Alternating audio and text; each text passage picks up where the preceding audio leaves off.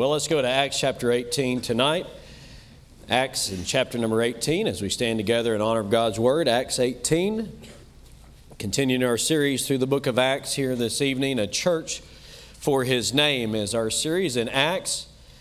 And Luke is writing to Theophilus and encouraging him as a new believer in the faith that he has come to in Christ, that it is the right faith, it is Bible faith. And that he has no reason to be ashamed of the gospel of Jesus Christ because of its power, because of its contents, but also its effects that it's had. And so we continue on now in Acts chapter 18. Let's begin reading in verse number 1.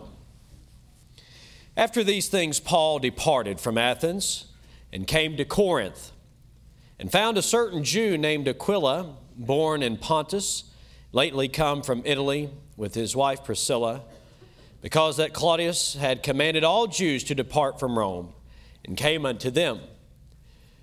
And because he was of the same craft, he abode with them and wrought, for by their occupation they were tent makers. And he, in reference to Paul, reasoned in the synagogue every Sabbath, and persuaded the Jews and the Greeks.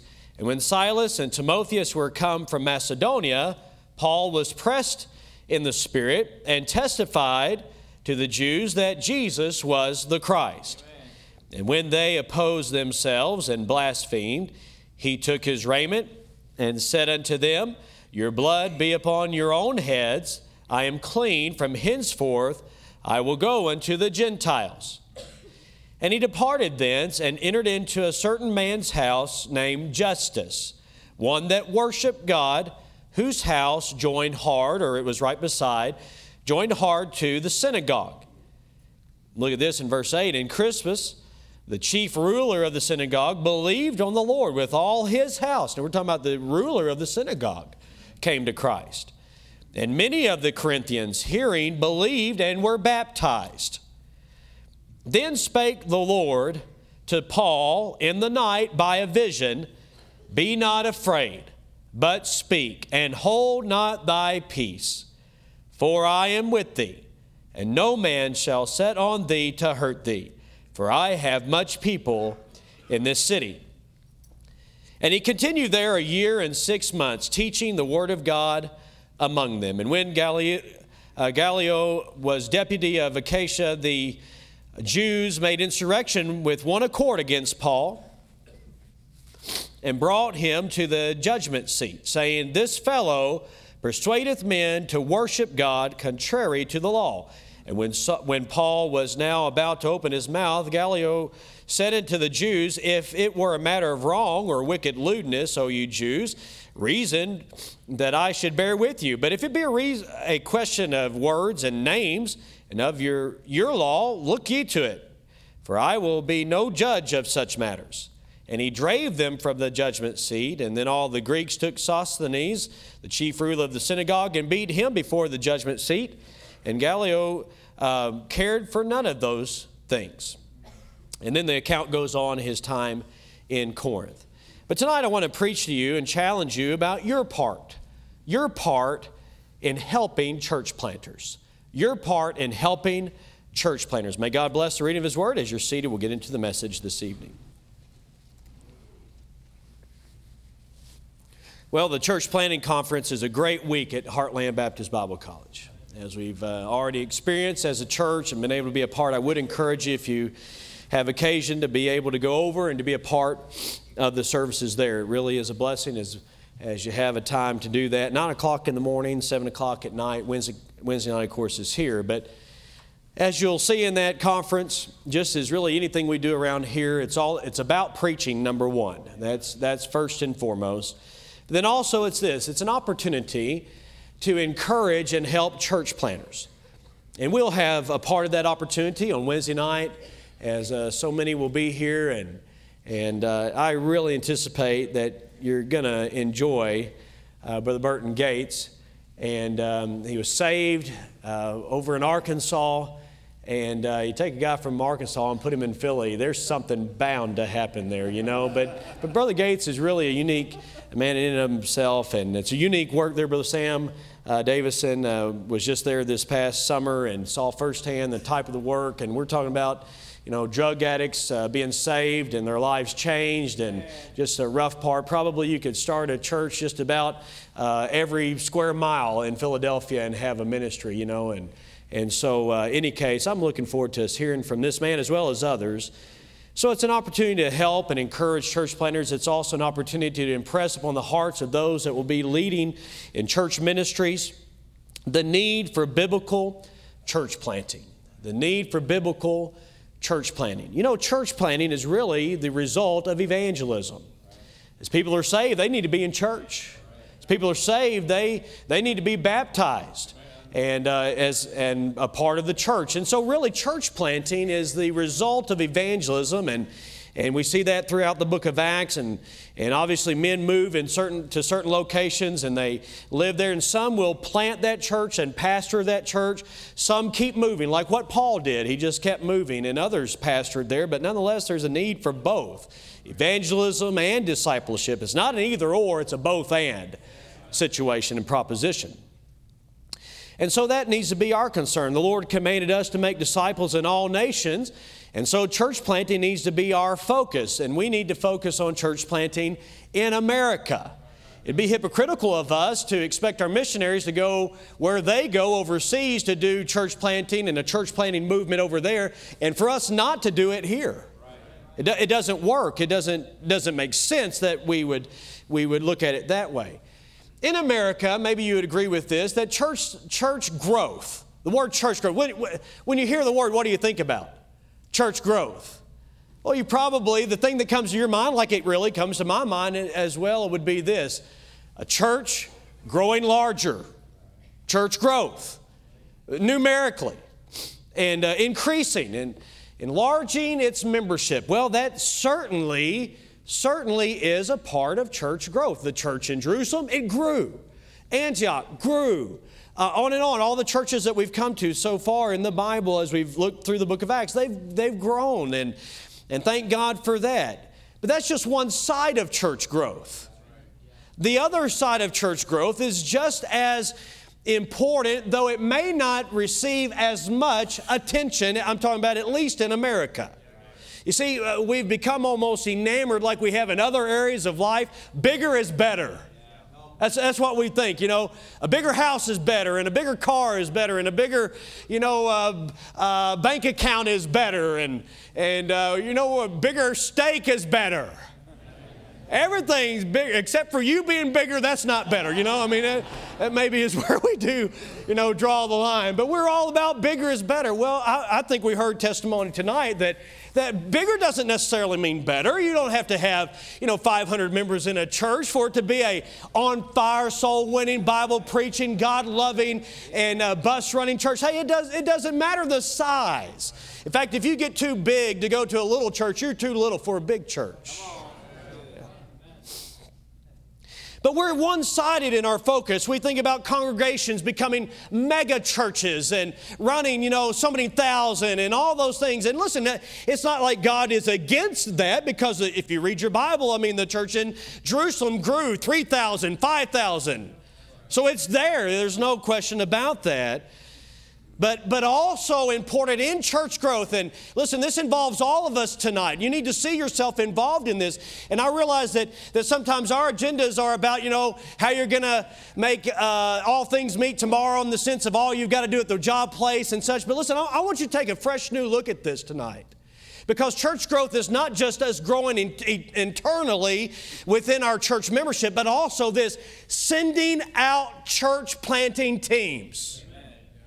Husband, wife, individuals, a single individual, church planting individuals, sending them out from this church. You say you want people out of the church? That's what God wants. Now, I want Him. He needs to be the one to send them out, not us. Sorry, that was a Dave McCracken move, wasn't it? Sorry. He needs to be the one to send them out. It's not us. It's not, I think you need to go. No, the Holy Spirit of God says to this individual, I want you to go out. No, that's the way it's got to work. It always has to be that way. But we need to pray that way. Didn't our Lord tell us to pray unto the Lord of the harvest that He would send forth laborers into His harvest? And where would those laborers come from? Well, we don't go down to the university. We don't go down to the marketplace to find people that'll do church planting. No, it's you. God might call you. Listen, you're not above being called to plant a church and to preach the gospel somewhere. And you're not too deep and too far in your career for God not to call you. You're not too old for God not to call you. Don't get nervous. I'm just simply saying, I don't find an age limit here that if you get past this age, God can't call you to be involved in church planting this way. No, we don't find an age, a certain age. We just find God calling people who are saved. If you're saved tonight, you're a candidate. Amen. How about that? You're saved tonight, you're a candidate. So we ought to be concerned about church growth on both fronts. In fact, one man said this, that today's paramount task, opportunity, and imperative in missions is to multiply churches in the increasing numbers of receptive peoples of the earth. Multiplying churches. It's not just one church growing large and large and large and large and large and large and that doing it. Listen, that really is not going to get it done. It doesn't matter how large Southwest Baptist Church might grow. Listen, we can't reach all of Oklahoma City. If we set ourselves to do evangelism the way that I believe God wants us to go to every person, and we take that responsibility and we share the gospel with people, and God works and they're receptive and they're saved, then this church will not be big enough to hold everybody that needs to come. That means that churches would need to be planted within our own city. See, we need to stay away from turfism. You know what turfism is? Turfism says, you can't plant a church in my city. No, we need church planting in Oklahoma City. Oklahoma City, yes. Think how many people live here. Think how few Bible preaching churches there are. There's a need here. Obviously, there's a need everywhere tonight. I appreciate what Brother Bill said about New York City. Some of the students I just enjoy talking to them, just for their accent. Get coffee. Let's go get some coffee. I love it. I love it. That was poor, wasn't it? Okay, that's a Kentuckian trying to speak like a New York guy. Not happening. Not happening. You get in a plane has two wings. Isn't that good? Would you be concerned you got on that plane and you looked out and you saw one wing over here and you looked over here? We're in a heap of trouble. You got to have two wings. Okay, look, the church has got to grow numerically by growing its membership here, but also by extension growing out from here. Out to regions around here within our own cities, we've already said, but also internationally and also within our own nation. It's got to be both for the gospel to fly. Yeah. It's got to be both. Finishing the task is going to call for that.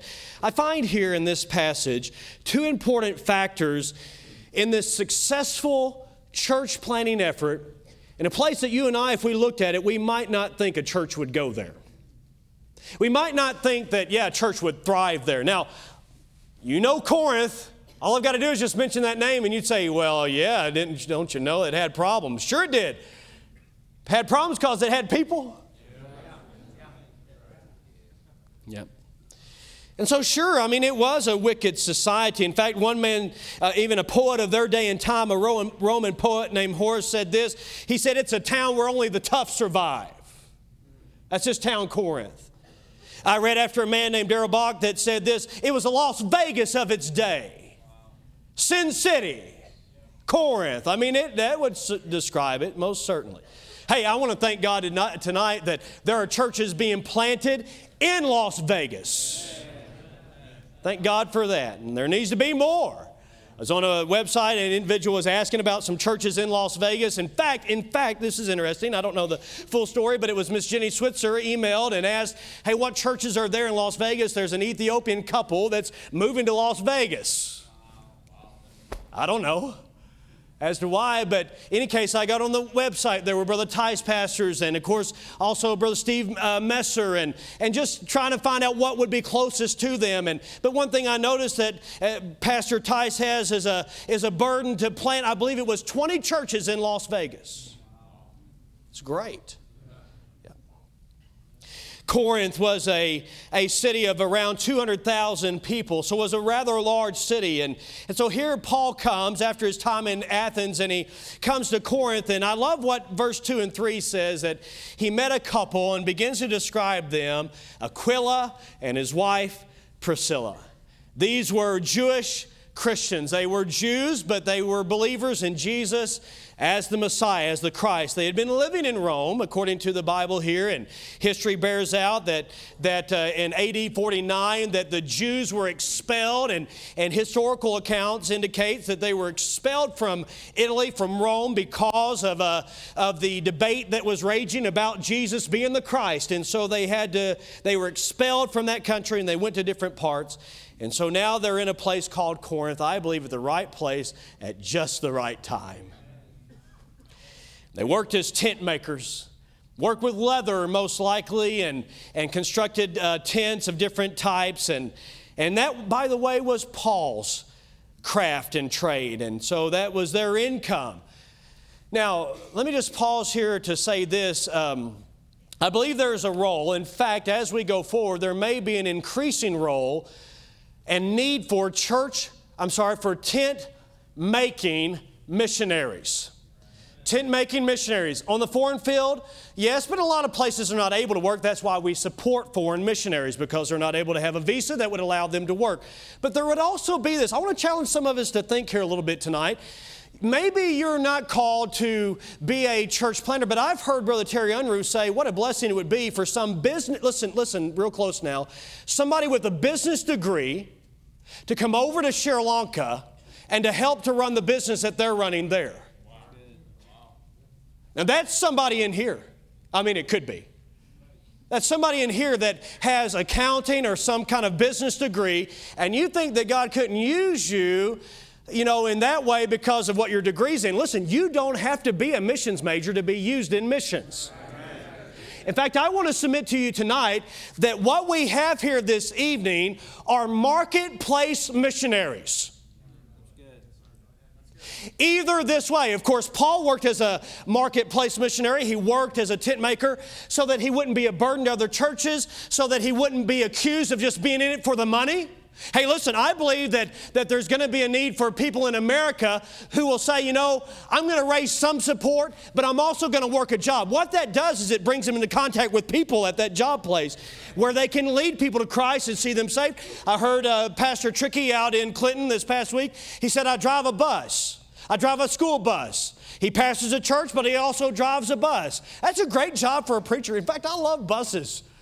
I love driving. Anyways, I just like driving. I'm not real good at it. I've hit the fence at Heartland. I've hit the fence here. I've got a record. Sure. But he drives a bus. He said it's a great job for a preacher because he drives a bus in the morning, it's early, and then he can be in the office and make visits, and then he shows back up, in the afternoon to drive those kids home. He's got contact with kids that need the gospel. And so there's a need for tent making, we might call it, or bus driving pastors that'll work a job. Listen, you need to be willing to work a job. It's commendable to work a job, and not that pastoring is not a job. It is a job, Brother Thrift, isn't it? It is a job and such, but I'm saying that there may be that God might call somebody here to go and plant a church somewhere, and you may be able to raise a little bit of support, but listen, you may need to work. In fact, it might be best for the ministry that you do work. You don't have to be fully supported to go and do it. But also, I want you to think about this tonight, because this hits where everybody, the majority is here this evening. Marketplace missionaries in this sense. Aquila and Priscilla, were they called into the ministry? They're a husband, wife, making tents. Were they called into the ministry as we think about the ministry? No. As far as I can tell. They were not pastoring. He wasn't a pastor and such. But were they highly involved in the ministry? I'm going to use the word huge. They made a huge impact on the ministry. I just read in my Bible, and please look these verses up later, but you read in Romans chapter 16 in verse 2 and 3, Paul's words about Aquila and Priscilla and how he said, they put their neck on the line for me. And we're saying that Paul, the apostle, who was a great church planting missionary, he said, I tell you what, I was greatly helped by this team of individuals, this husband and wife, because they took me in, and I don't know what all else they did. All I know is that Paul said, I'm telling you, they may not have been in the ministry, but they were in the ministry. Now that's you. You need to see yourself as a marketplace missionary. Your job, wherever you work, is your mission field, and it's the means that you can use to, of course, earn your living, and all that is honoring God and such, but it also is your means by which you can be involved in missions. And I say that Aquila and Priscilla, based on this text, that they were just as instrumental in the church being planted in Corinth as what Paul was. Now, we tend to not see ourselves that way. In fact, I had a real good conversation with one of the young men from the Crossbearers class, our college and career department, ages 18 to, well, they don't leave very easily, 30-something sometimes, or, 20-something, and kind of in their 20s. Brother Brad Cowser teaches that class. Brother Brad works up at Kimray, and along with a lot of other individuals here. And in any case, I had a good conversation there. He said, Brother Gaddis, sometimes because as young people, maybe we're not going into ministry, sometimes we can feel like we're not as important. I appreciated his transparency. He said, when we go to youth camp, this is what was in my mind. When we go to youth camp, we fill out, there's a card there that they have you fill out if you come forward and you surrender, or you're saved, you rededicate your life, or you surrender to the ministry. But he said, there's no card on there that says I'm surrendered to be an accountant, or I'm surrendering to be, a teacher, or whatever else it might be. But listen, young people, those of you that are trying to discern what God's call is on your life, hey, wait a minute. If God is calling you to be a physical therapist, then you shouldn't lower yourself to be a preacher, a pastor. Are you with me? Because that is God's call for your life. Not that preaching would be less. Do you understand what I'm saying? I'm just saying you've got to do what God calls you to do. And that means that God's call, He's calling you there to use you in some way. And you may not even see how God might use that skill that you have or that knowledge that you have, but here you may not see it, but here's what we all need to see. We need to see that not as separate from the gospel, but as a part of the gospel ministry. That sanctifies the work of a physical therapist or of a doctor. I appreciate an individual this past, just yesterday, had a conversation with someone that works at a hospital, and she had an opportunity to lead somebody to Christ. As a nurse, she led someone to Christ. Hey, I just want to thank God for that. It's ministry. Isn't that wonderful? Do you see yourself that way? Do you see yourself that way? Aquila and Priscilla, I'm telling you, they were helping in the church planting effort, and so could you. We're going to get down to some practical things here in just a minute about how you might do that. But I love how God used them. God used Nehemiah. I remember hearing about it. I didn't get to hear the message, but hearing about a message Brother Kyle Osfelt preached there at Chapel at Heartland about how God used an Ezra who was a priest, but He also used a Nehemiah who was in government and was a leader of the people. He used both. God uses people everywhere. Isn't that wonderful? That's our God. It's good stuff. Well, the church really took off here. Paul started with the Jews, but they rejected the message. And Paul said that he would then and thus go to the Gentiles. You know what he did? He moved locations. I find this to be true. Church planters often have to move locations. They might meet here for a while in this location, then they have to go to another place. So here they were meeting in the synagogue, trying to reach and do the evangelism there. But then here's what he did. He just went right across the street from it. Or he just actually went right next door. A man named Justus came to faith in Christ. He was a God-fearing Jew, a God-fearing man, a God-fearing Gentile, and so he came to Christ. You know what he did? He opened up his home for the church plant. Opened up his home. God might use your home to be a home.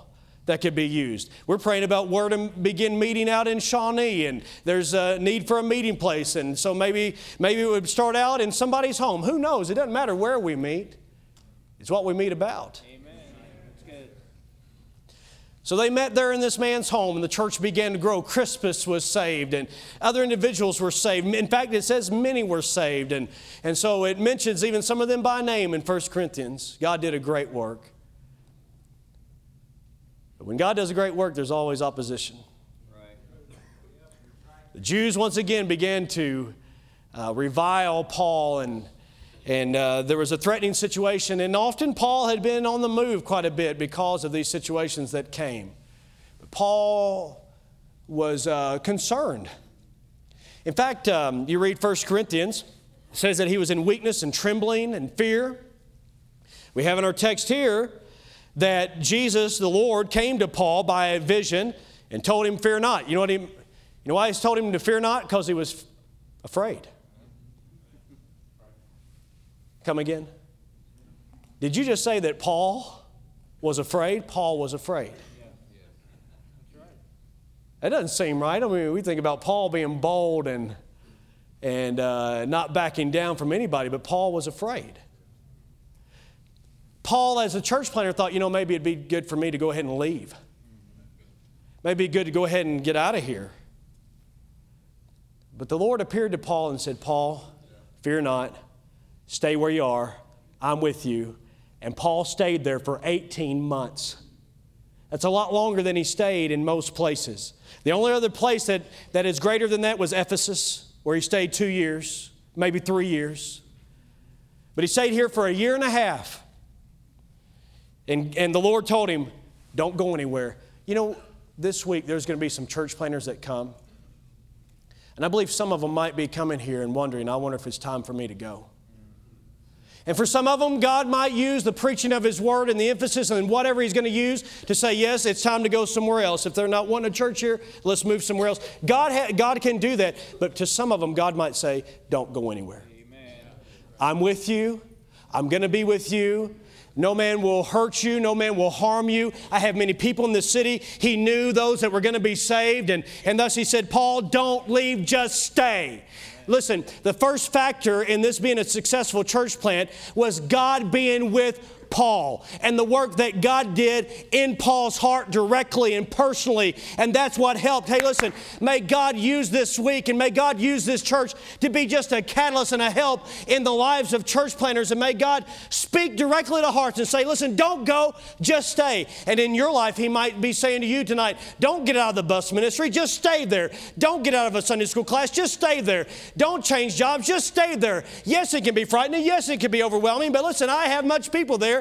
People that need to hear the gospel message. But then I think about what God did through the life of Aquila and Priscilla and Justus and Crispus and his whole household and all these individuals that God used. So I thought about some practical ways that you and I might be an encouragement, a help to those that are facing great opposition in situations, because church planting can be successful today as they receive God's help directly, but the church planters are going to receive help through the lives of those who care about church planting. Eventually, it went all the way there to the proconsul or to the deputy, and he said, listen, this is not a matter that I'm going to deal with because this isn't a civil matter. This is a matter of your religion, and so be gone. Indifferent.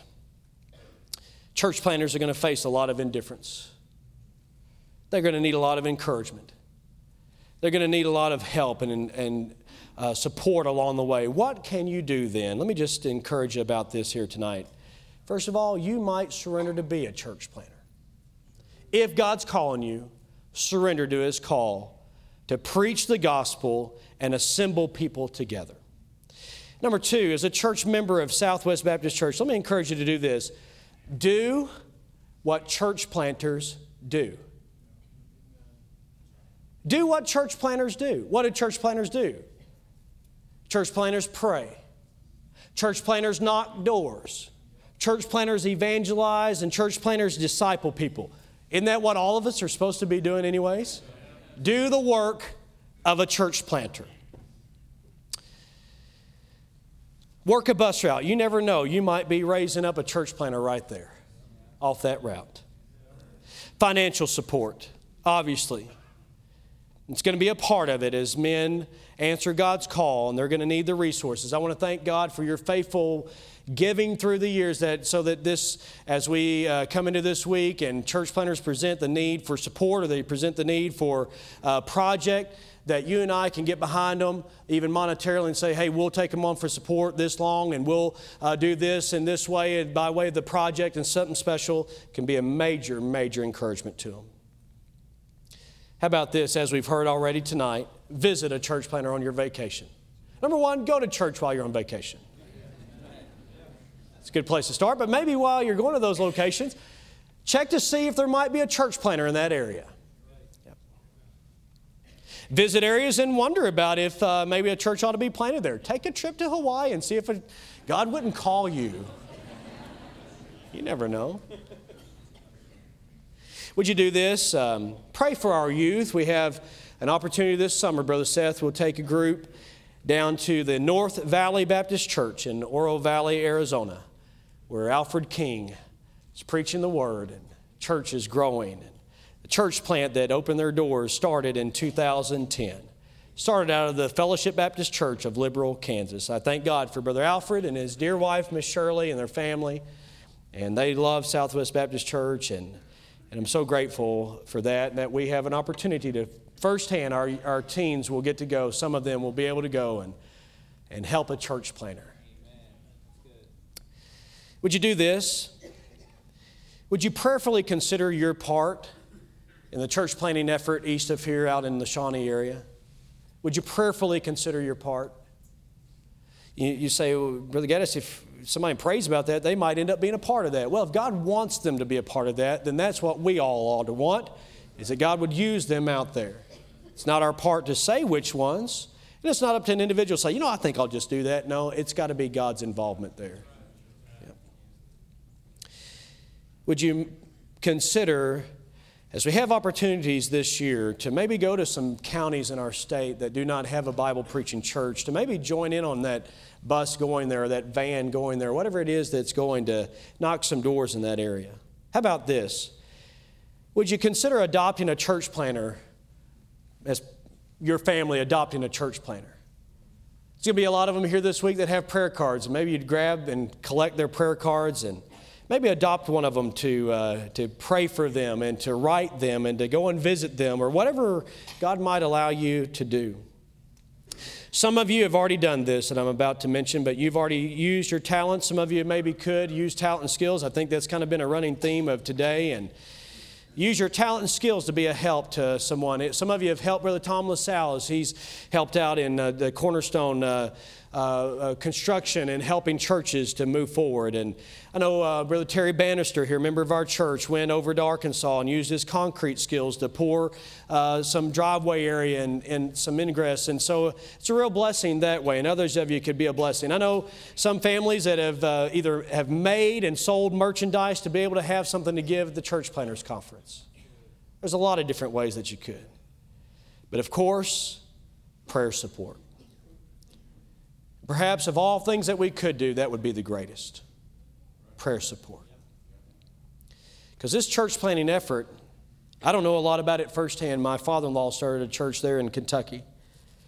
But I've never been a part of one just firsthand in the sense of actually being there. I've preached in some places where it was a church plant. But I imagine it's a lot of struggles. They need somebody on their knees praying for them. And as a church,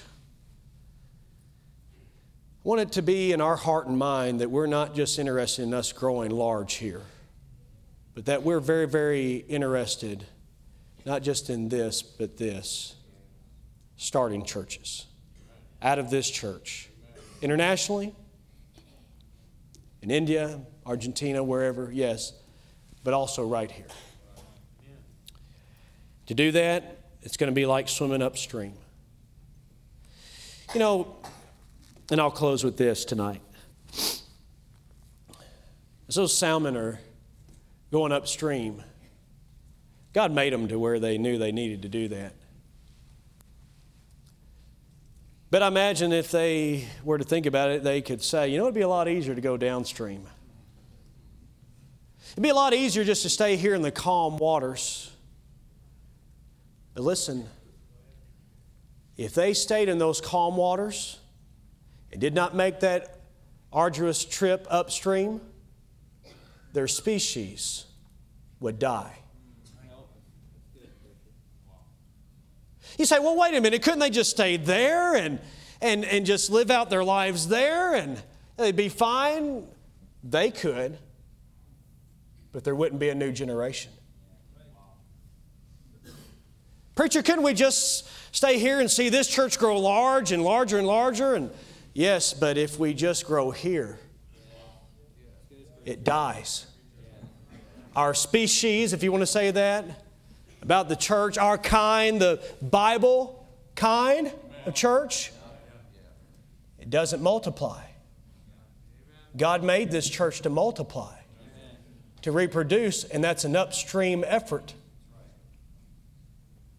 And that's why we must pray and ask God to help us to do what may not be popular in our society, but to start Bible-preaching churches. Father, I pray that you'd help us, Lord. I know that individually that calls on us, this message, if we take it to heart and we see Aquila and Priscilla, we see them as marketplace missionaries and individuals that gave their lives to serve. And then Paul and others, dear God, that went upstream, so to speak, to start churches. God, would you help us to have a burning desire? Lord, tonight as a church, maybe we could just turn aside and pray for the church planting need that there is, and realizing that church planting is the result. It's the result of evangelism. So we pray for the movement of the gospel and that people would be saved, and that those saved people would understand the need to be baptized and be under the authority of a Bible-preaching church. And thus, as there are a number of them that have been saved and baptized in an area that's too far to come to church here, that a new church would be born and people would be assembled and do exactly what we're doing here. God, we pray by faith that you would do that for your own honor and glory. And so help us here tonight. Help every church planter that comes. Dear God, would you speak to their heart and encourage them. God, I pray for those pastors that are pastoring some struggling works, dear God, and it's difficult right now on them. I pray you'd encourage their hearts. And God, I pray for those that are seeking your will and guidance. Lord, we're praying. I'm praying with Brother McQueen, and that you would lead and guide him, dear God. Please send forth laborers into the harvest as you see fit, dear God. Help us, Lord, to extend the gospel beyond this region, but certainly within this region. Dear Lord, help us. Father, we love you. Thank you for loving us first tonight. In Jesus' name, amen.